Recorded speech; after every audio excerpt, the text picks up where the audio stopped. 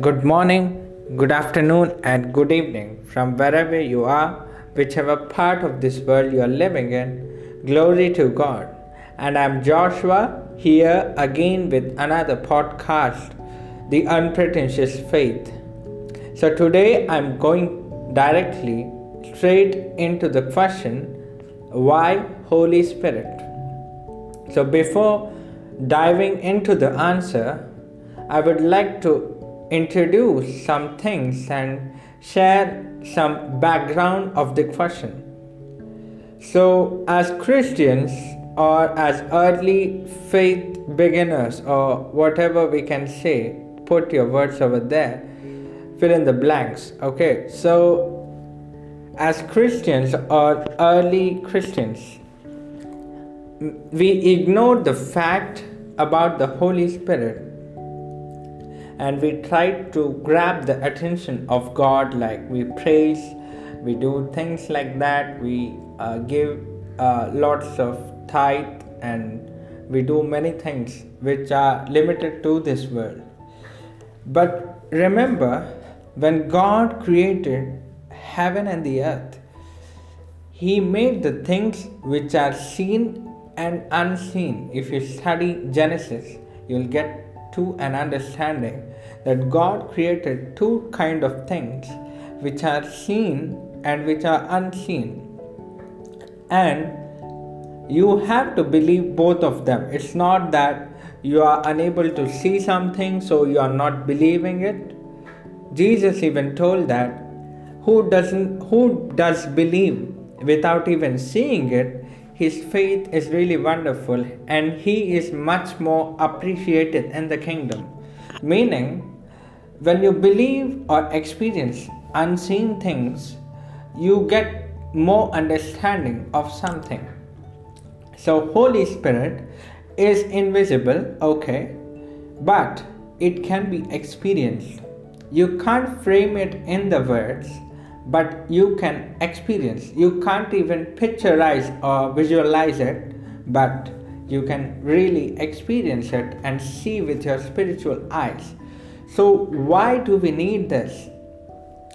Dear friends, glory to God, but why do we need this? So Jesus came as a testimony of the Father, which means He was the bodily representation of the God Himself. He is the manifestation of God and He is God. So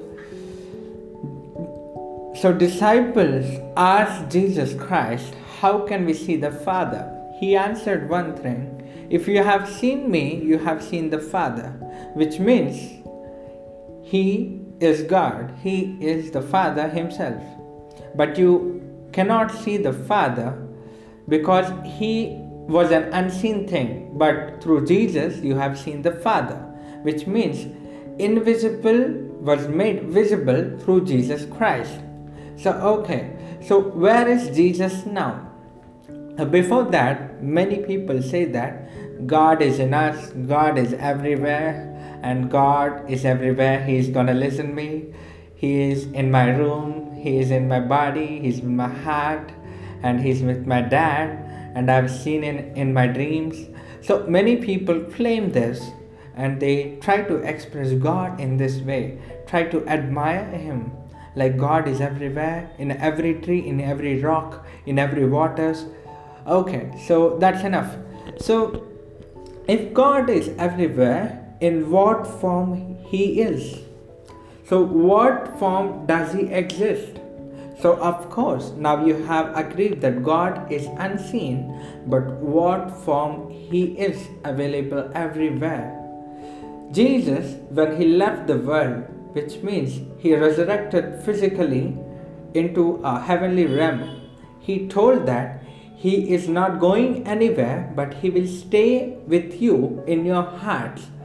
But how does He gonna stay in our hearts?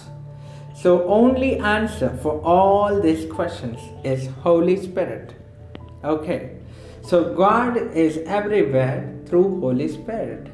Jesus is everywhere. Jesus is inside us through Holy Spirit. So now you can say, if Jesus is inside us, so why are we not good?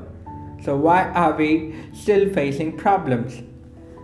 So now it is our responsibility which Jesus has given to us to take care of the Holy Spirit, which means Holy Spirit is inside us, but we are not utilizing it, we are not getting it outside, we are not manifesting it.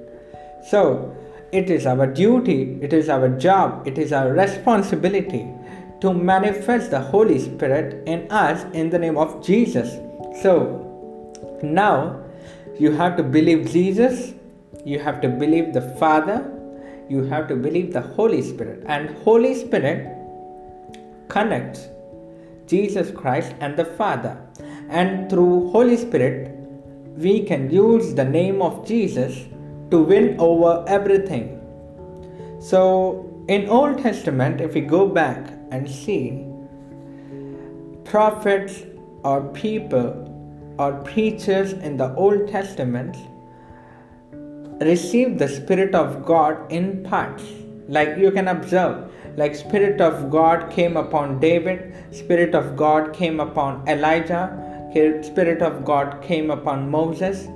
So it is written, Spirit of God came upon some person at that point of time, which means before and after that moment, the Spirit of God was not there with them. So because at a certain time or certain point of time, Spirit of God came on them, so they could prophesy or they should speak the word of God which God has shown them. And even they suggested kings to do this and that. They were the advisors, official advisors for the kings, the prophets. So in the Old Testament, we can see how God's Spirit used to come in parts, because the world was too unholy for the God to reach every person and visit and talk to them. So that is the reason Jesus Christ, the God Himself, the God in flesh, became unholy for us. For God can be accessible to all men. And how can He be accessible? Through Holy Spirit.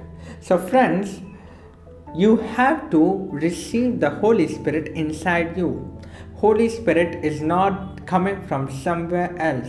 It is with us. Just that you have to expose it. You have to manifest it through you. So if you don't receive the Holy Spirit, you cannot connect God. You can't be a Christian. So what are the signs when you have Holy Spirit? First thing is you will be bold enough.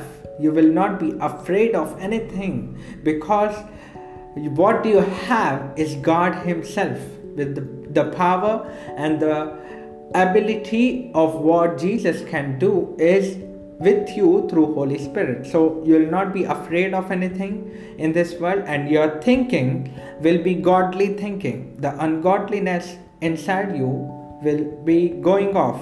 So, and also you will be speaking tongues, and you will be praying in spirit, not just through words or just talking, but you'll be talking in spirit and you'll be praying in spirit. You will be exposed through to the word, like what God is really talking. You'll get a better understanding than what you have before. So if these signs are present inside you, which means Holy Spirit is really working or really activated inside you. So friends, is a bit long audio clip, but they're very important and very crucial. So I don't want you people to be misguided or misled or stay in confusion, because you have to enter the kingdom of God. Holy Spirit is a fundamental thing.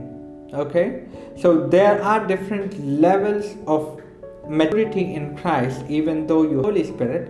So that is the reason Paul talks that you should be mature enough, because you have the fullness of Christ.